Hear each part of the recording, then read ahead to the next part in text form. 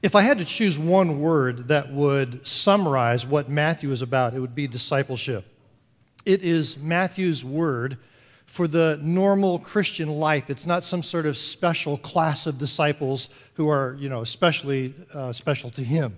Rather, it is the normal Christian life for everyone who has had repentance and faith and come to him. It's the very first thing which Jesus does publicly in the gospel. He gathers disciples. And it's the very last thing he does in the gospel. He tells those who he has discipled to go and make disciples of others. But it's not like discipleship is just sort of the status which you achieve and you get it and you've got it and you're good. Discipleship in this book is far more like a journey that you begin. And so everywhere between chapters 4 and 28, we see Jesus in the process of discipling his disciples. So he's going to teach them, he's going to rebuke them, he's going to correct them, he's going to encourage them, he's going to challenge them, and he's going to coach them. He's going to coach them up all the way through. And so as we take a look at what Jesus does here, he does it because the time is short and the stakes are high. And of course, as we watch him disciple others, we learn ourselves how to do that, how to become disciples of him. Today in Matthew 16, we are at a critical turning point in Peter's discipleship, and Peter is just representing the other 12, right? So it's an absolutely critical turning point in the discipleship program. And so a little bit of background to where we're going to be here in chapter 16, and let me say it like this. There are two really big markers in the book of Matthew that are hinge points upon which everything else flows. The first one is here in 4:17. From that time, Jesus began to preach, saying, "Repent, for the kingdom of heaven is at hand." And the second one is here in 16:21. From that time, Jesus began to show his disciples that he must go to Jerusalem. Now, I know that may not look very impressive to you, but for scholars who study Matthew, and I'm not one of those scholars, but I read them, right?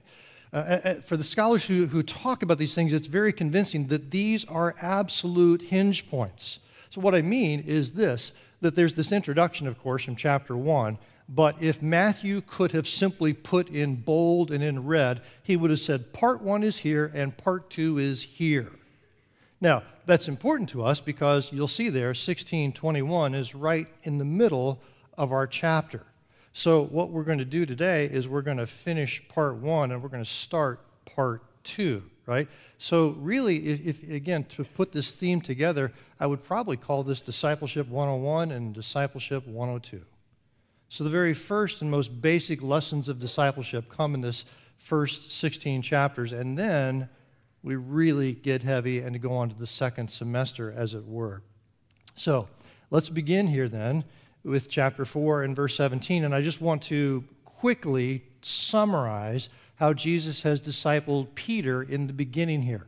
So this is part number 1, beginning from that time on, and then notice the very next verse is verse 18. So in verse 18, walking by the Sea of Galilee, he saw 2 brothers, Simon, who's called Peter, and Andrew his brother, and they were fishermen, and he said, "Follow me." Now, at this point, we don't know much about Peter and his brother, except that they have repented, they've listened to the message of John and Jesus, they've repented their sins, and they're following him, and they're not really very mature yet at this point, but at least they're willing to drop their job and take off. They're like Abraham, who in Genesis chapter 12 left Ur and went to the promised land. And the rest of Abraham's life is a study in progressive faith. And the same thing is true here. That's exactly what they're going to do. They're going to follow him, leave their nets. So Jesus disciples them in the Sermon on the Mount. He speaks to his disciples. And then he shows them miracles. And some of those miracles are just really sweet expressions of how Peter and James and John should live.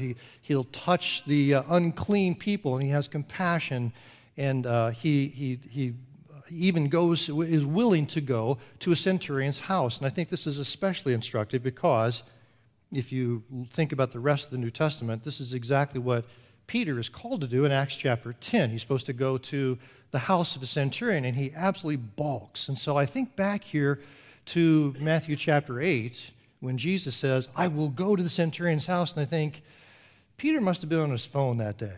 or whatever that first century equivalent was of that. He was supposed to be listening, supposed to be learning, but he wasn't quite there. So there is much to learn for Peter, and he is growing. He's in process.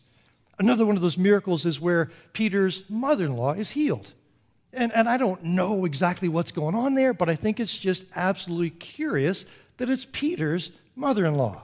Now, I don't know if Peter had trouble with his mother-in-law or not. He could have been a normal guy, and maybe he just needed Jesus to say, that woman that you have trouble with, I really like her. I love her, and I'm good to her. And, Peter, maybe you should be too. I don't know exactly what it was, but Peter all the way through is growing and learning, and he's being discipled here by Jesus, which takes us to, I think, a pretty formative spot in his discipleship, and that is when they're out on the lake.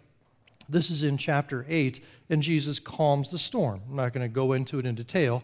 I just want you to see here that at this point, Jesus says to them, "Oh, you of little faith." Now, this is a favorite term of Jesus for the disciples.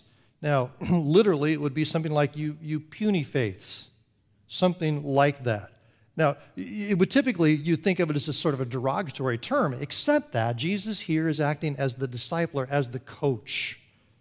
So what he's saying to them is, come on, guys, I'll call you up to something better. You can do better. This is good, but you can do better. Come on, let's get it up, right? There's room to grow here. And so at the end, they marvel, which is good, but they say, what sort of man is this, right? So we realize they're not there yet. If you're asking what sort of man is he, you're still not there. So let me take you to one more spot, and that is chapter 14 before we get to chapter 16.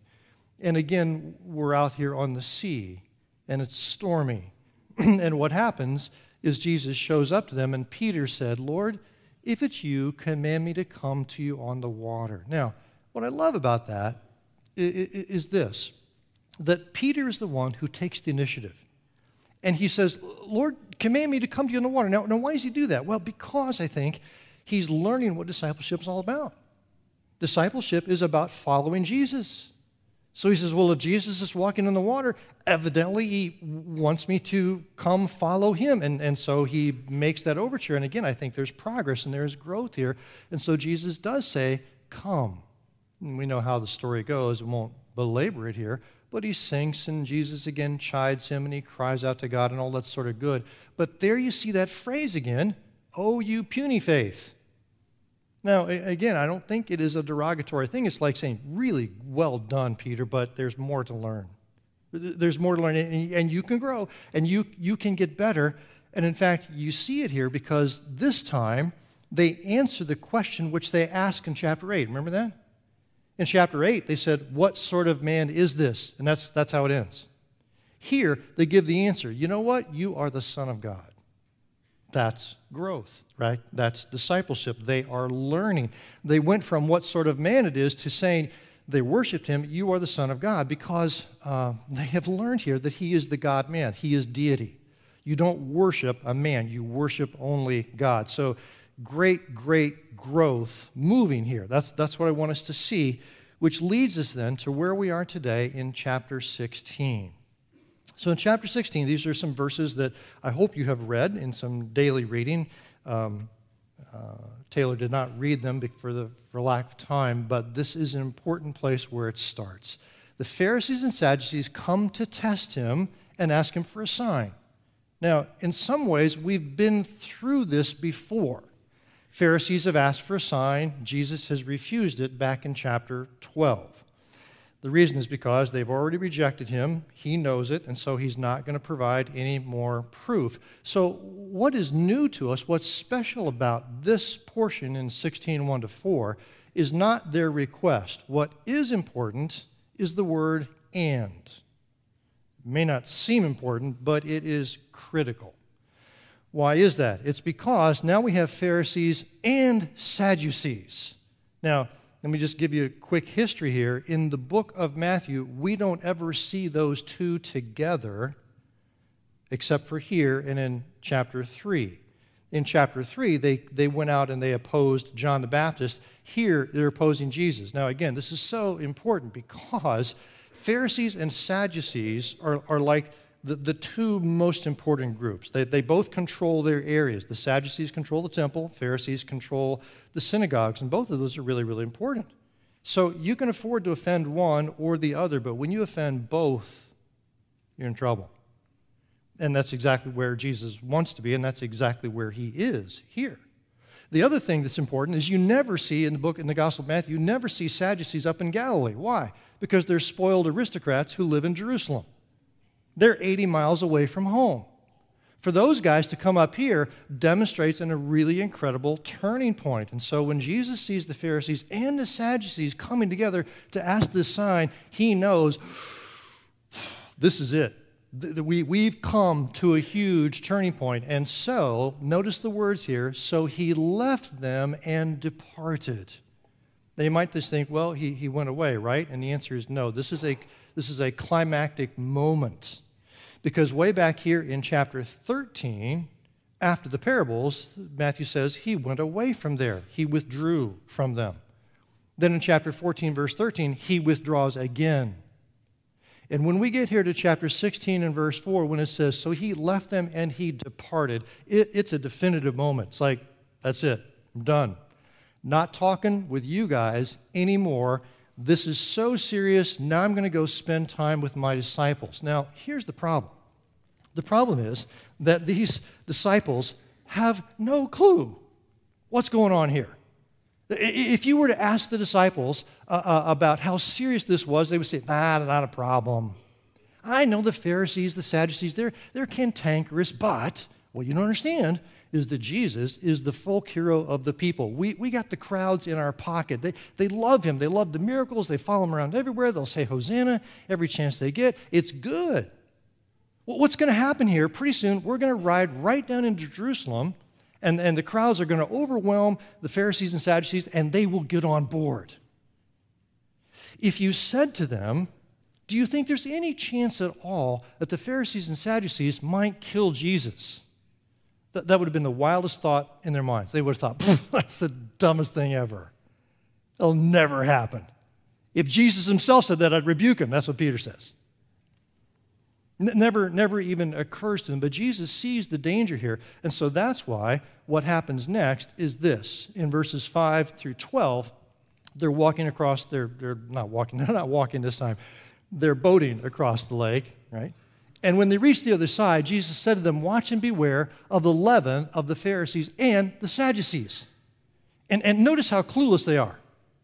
And they began discussing among themselves, oh, we forgot the bread. Oh, he's after us about the bread.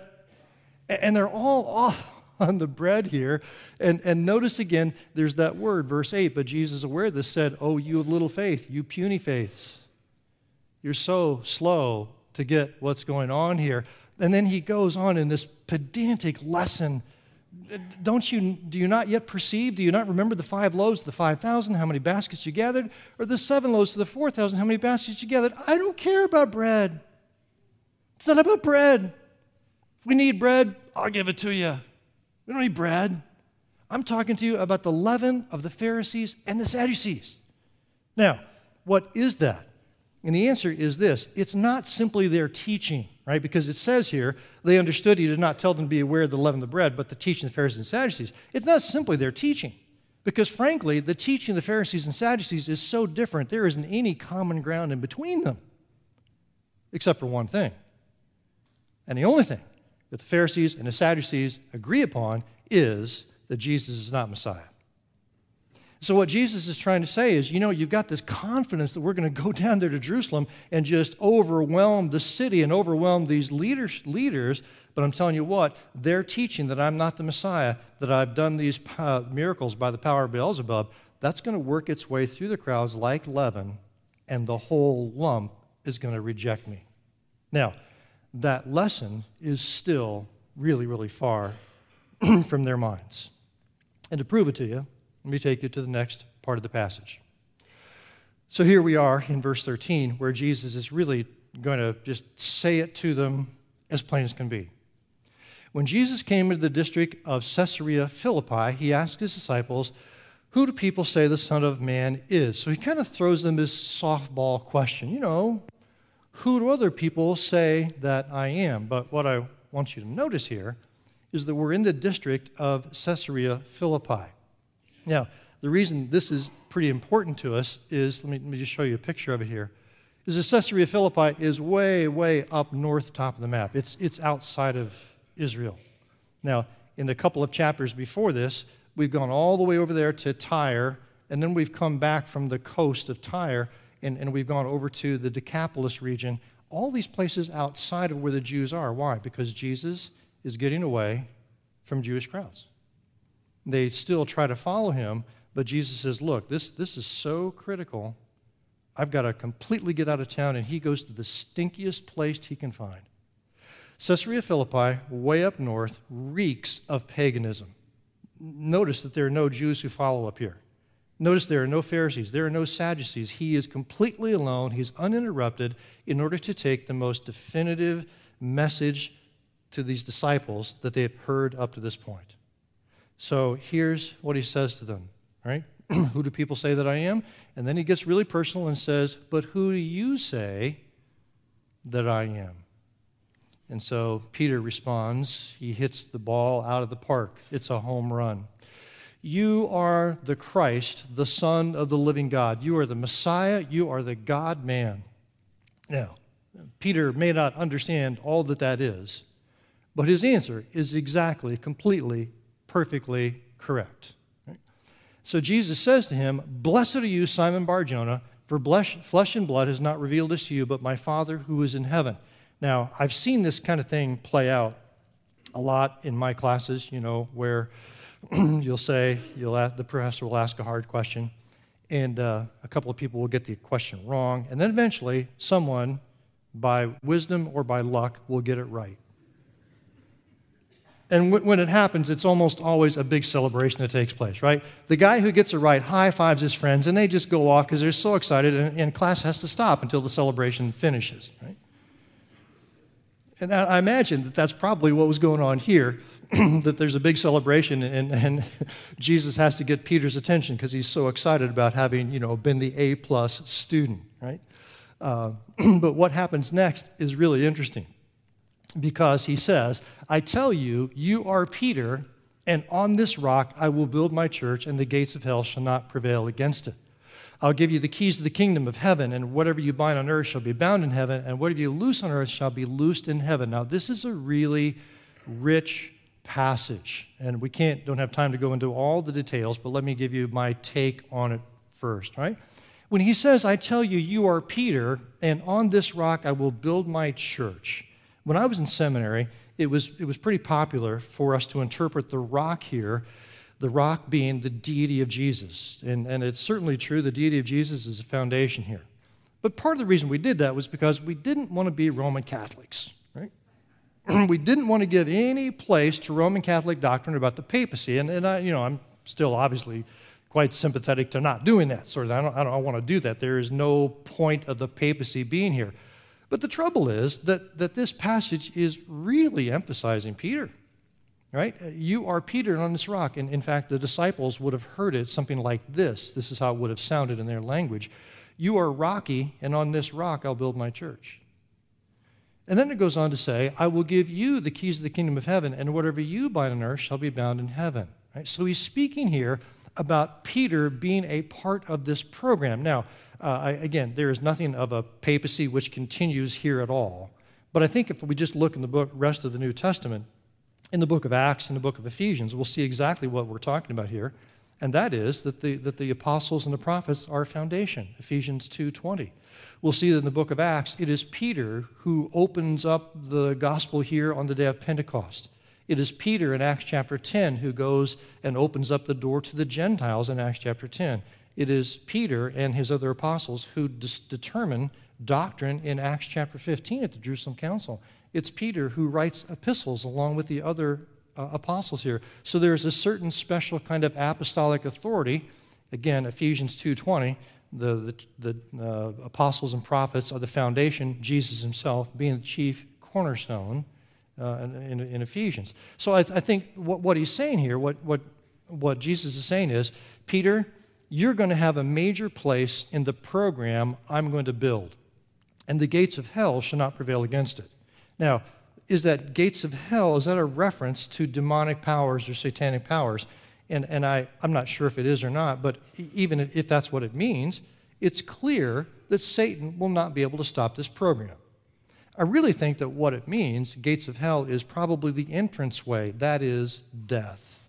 So what Jesus is saying here, just before he gets ready to talk to him about his death for the first time, he gives him the good news first, right? Like someone says to you, you want good news or bad news? Here's the good news. The good news, before I'm going to rock your world, Rocky, is this, that my program will continue, that you will have a major part in it, and a death will not stop it. Whose death? Well, I'm going to tell you that in a second here. But none of what I'm going to tell you is going to alter the fact that this program will continue and will be victorious. So this is where Jesus is with them at this point in verses 18 and 19, and then he finishes with I should have said this first. When we started out, we found out that we were going to see Jesus as the Christ, the Messiah. So all I want to say is that by the time we get here to Peter's confession, we've come almost full circle, right? We started out, we're going to show you he's the Christ, and now Peter confesses it absolutely. So we've really got this part accomplished. And then we get here. Then he strictly charged the disciples to tell no one that he was the Christ. Now, wait a minute. If anything seems contradictory, that seems absolutely contradictory. I just answered the question perfectly.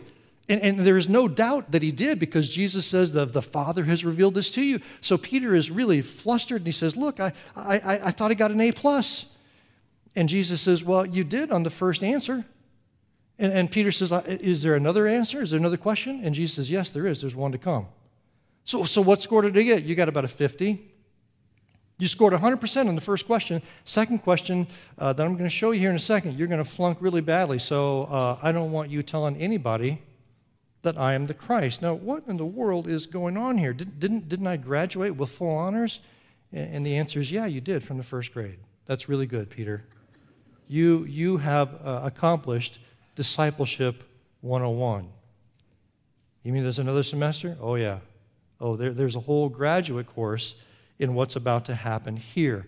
So again, this is the point. Notice where we are, chapter 16 and verse 20. Let's go back to where we were at the very beginning. Remember, Discipleship 101 goes there, and verse 21, from that time on, Jesus began to show. So now we are ready for Discipleship 102, and what is it that Peter does not yet know, and why is it that Jesus does not want him telling anyone that he is the Christ?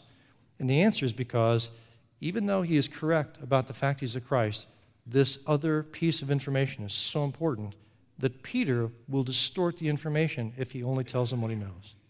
So let's go on and take a look at it, and here it is, verse 21. From that time, Jesus began to show his disciples that he must go to Jerusalem and suffer many things from the elders and the chief priests and the scribes, and be killed on the third day be raised. Now, this is the first time Jesus has been so explicit, but it certainly isn't the last, because he'll say it again in chapter 17, verse 22. As they were gathered in Galilee, Jesus said to them, the Son of Man is about to be delivered into the hands of men, and they will kill him, and he will be raised on the third day. And they were greatly distressed. Now, at least they don't rebuke him here in verse 22 of 17. They're still not happy with it. And then finally, he will say that in chapter 20, verse 17. As Jesus was going up to Jerusalem, he took the 12 disciples aside, and on the way he said, we're going up to Jerusalem, and the Son of Man will be delivered over to the chief priests and scribes, and they'll condemn him to death, and deliver him over to the Gentiles to be mocked and flogged and crucified and be raised on the third day. So he's going to continually work through this with them, and right here in 16:21 is the very first time that he has mentioned it. So let's take a look at how they respond. Peter took him aside and began to rebuke him. Now, it's almost cute, isn't it?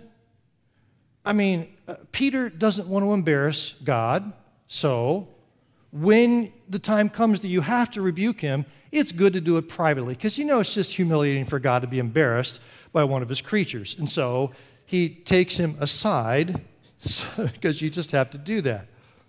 The text says he rebukes him. Not a fancy word. The dictionary definition is just this: to express strong disapproval of someone, to rebuke, reprove, censure, speak seriously, warn in order to prevent an action or bring one to an end. Like, you got to stop this. The ironic thing is in Matthew 8, verse 26, Jesus rebukes the wind. In 17:18, Jesus rebukes the demons. So catch the thick irony here. The material creation, the winds, the supernatural creation here, the demons, all that obeys Jesus. The only thing that doesn't obey Jesus is the pipsqueak, the puny faith, who's had the audacity to speak up and say, no, let's talk about this. Peter correctly understands that Jesus has the power, but he wrongly assumes that he, Peter, has the wisdom. In this way, Jesus treats Jesus like the genie in the bottle with power, who pops out to follow the directions and grant the wishes of the wiser human.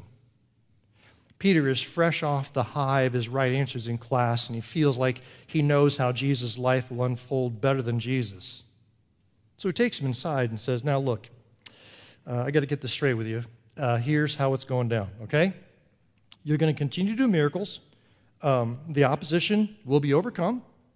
We will march into Jerusalem, whereupon Pilate will gladly relinquish his crown to you. We will sit, me and my brothers, we will sit here on your right and your left. The Romans will leave, and we will all live happily ever after. Let me repeat myself. You are the Christ, you are the God-man, and the plan and the talk of your death will ruin everything. It's just amazing that Peter does this. Feels like he knows Jesus' future better. But do you realize that as Matthew takes this very private situation and exposes Peter to the world, that he's really exposing you and me as well? Because we might look down on Peter and think, well, he's so silly. I'm glad I'm not that stupid. But really what you're looking at here is a really good picture of your preacher right now. What we're really looking at is a mirror that shows us what our hearts are like inside.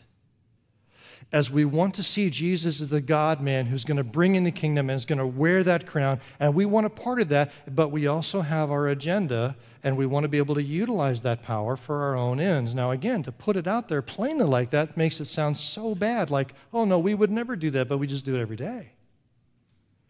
And the tides of our selfishness want to take him off the throne, put ourselves on the throne, yet still use the powers of his throne. And that's exactly what Peter is attempting to do here. Peter's view, he's trying to use Jesus as the genie to make his view of reality come true. Solzhenitsyn said, if only there were evil people somewhere insidiously committing evil deeds, and it was necessary only to separate them from the rest of us and destroy them. But the line dividing good and evil cuts through the heart of every man and every human being. So, as we take a look at what Peter is doing here, I can imagine that as Jesus listens to him, Jesus says, Peter, that is so interesting that you would not want me to go to the cross. I feel like I've heard that before somewhere. Now, let me think back here. Avoid the cross. Where have I heard that? There was a time when I was in the wilderness for 40 days, and I heard these words, if you simply bow down to me, you don't have to go to the cross, and I'll give you everything. Yep, that's what it is. I've heard that before, Peter, and frankly, you should get behind me because your breath smells like snake's breath. Those are exactly the words that he's speaking. But he turned and said to Peter, "Get behind me, Satan. You're a hindrance to me, if you're not setting your mind on the things of God, but the things of man." The things of God are simply this: the view God has about how the world will work out best. In this case, God thinks that Jesus going to the cross to pay for the sins of the world will ultimately heal the broken world. The things of man are simply the view that we have from our limited, short-sighted, twisted, comfort-oriented, selfish, non-God perspective. Jesus should make us happy without any sacrifice on his part, and preferably without any sacrifice on ours as well. So Jesus now tells Peter, "Buddy, here's what the things of God look like. And here's how it's actually going to go down. I will not continue to do miracles. They have had enough already. We will all march into Jerusalem, but the opposition will overcome us because I will willingly submit to them.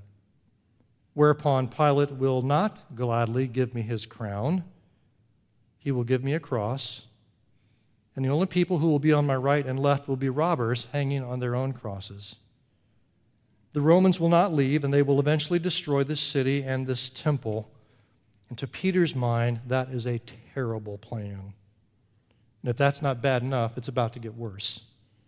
Because there's a cross not just with Jesus' name on it, but with Peter's name on it too. So, verse 24 tells us this. Jesus told his disciples, "If anyone would come after me, let him deny himself and take up his cross and follow me." So that we find out here that Jesus is not simply going to redeem the world and then the disciples get off scot-free, but like disciples, Jesus calls them to follow where he goes to. Their deaths will not be atoning, but their deaths will fill up the sufferings, as Paul says, of Jesus. They will imitate their master in every way, and God's program will be magnified because of it. Peter was speaking truth from the Father when he said, "You're the Christ," and now all of a sudden he speaks truth, right, from the evil one.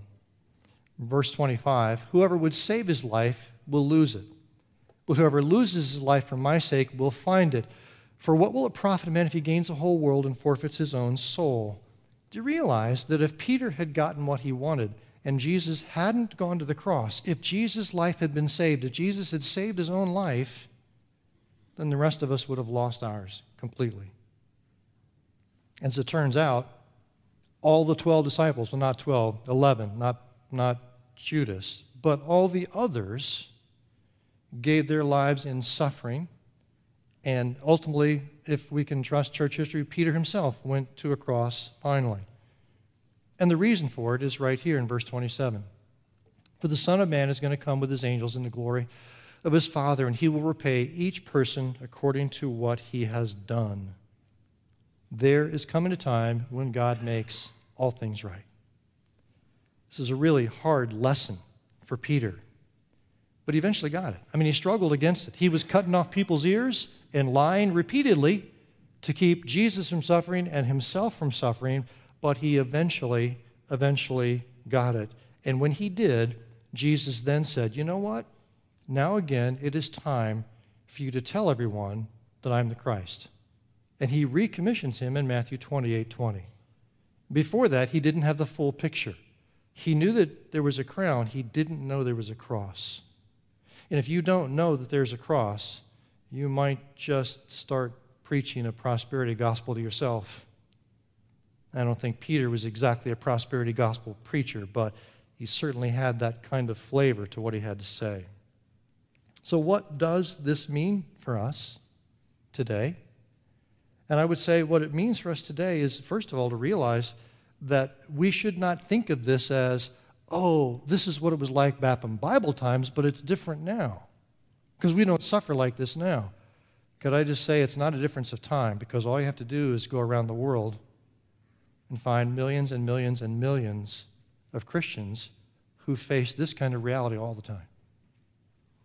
I think that should sober us, and we should realize that because of that unique place, that locale where we have, our experience isn't like this on the surface, but millions of people it is, and we ought to pray for them all the time.